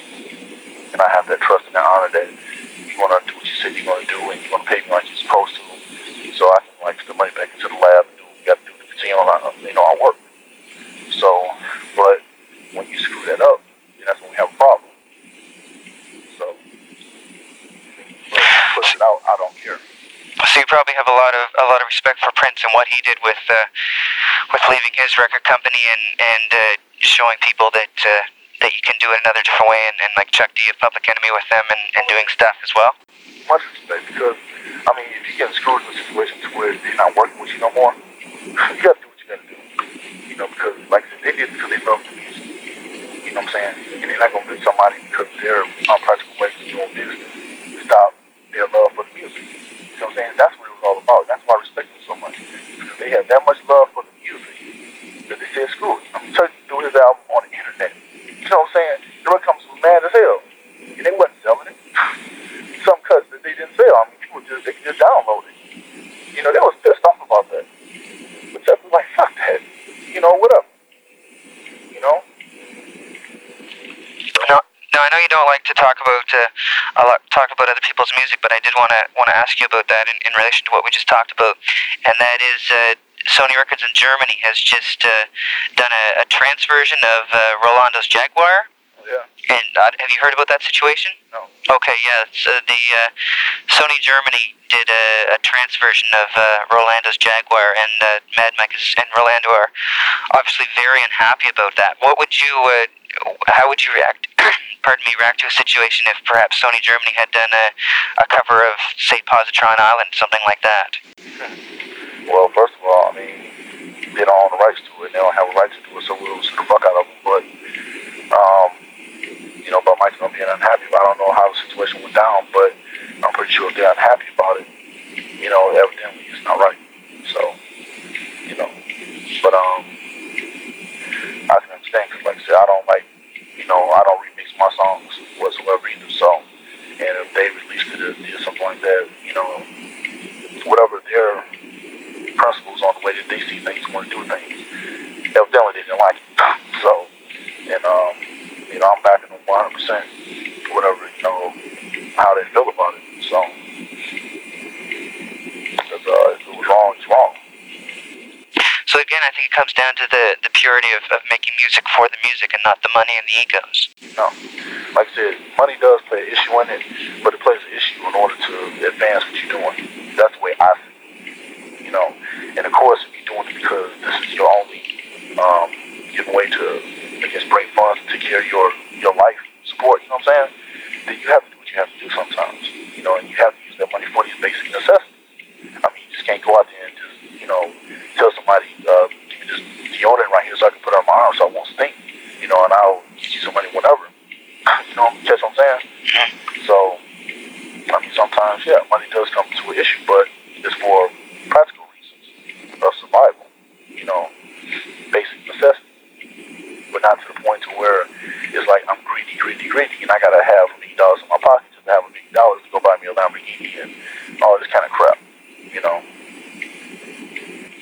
So Drexciya is doing music because Drexciya is compelled to do it because, like you said, it's like a basic necessity to be expressing this. Yeah, it's inside of us, you know, and this is what we want to do. But the thing is, too, I mean, capitalize on the business side of things too, and make some money out of it. Fine. But like I told you, I'll make the money. The money don't make me. You know, I mean, yeah, I can do a deal for like $5 million. But the thing is, what I do with the money will be on a point to where it will be to support the things that I'm doing, you know, for my basic life. And I think if I deserve that money, then I deserve it, you know, for my hard work.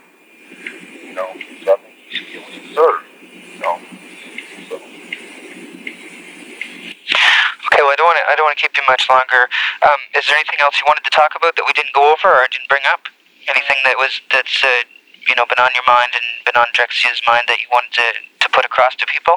Because I know you don't do very many interviews, and Corolla was saying that you didn't plan on doing any more interviews for a while. Yeah, I think, like I said, it's probably going to be over another 2 years or so before we actually do another, interview in magazines and stuff like that. But like I said, people can always reach us through email and stuff like that. We can always, chat like that. But as far as doing magazine interviews, we're not going to be doing that. We're just going to go back to doing what we've been doing for the longest. Just might touch and go here and there, but that's basically about it. So basically, people just going to be feeling us and hearing us through the music. So, do this stuff. All right, thanks a lot. Okay, thank you. Okay, bye-bye. Bye. Amazing stuff. True visionary.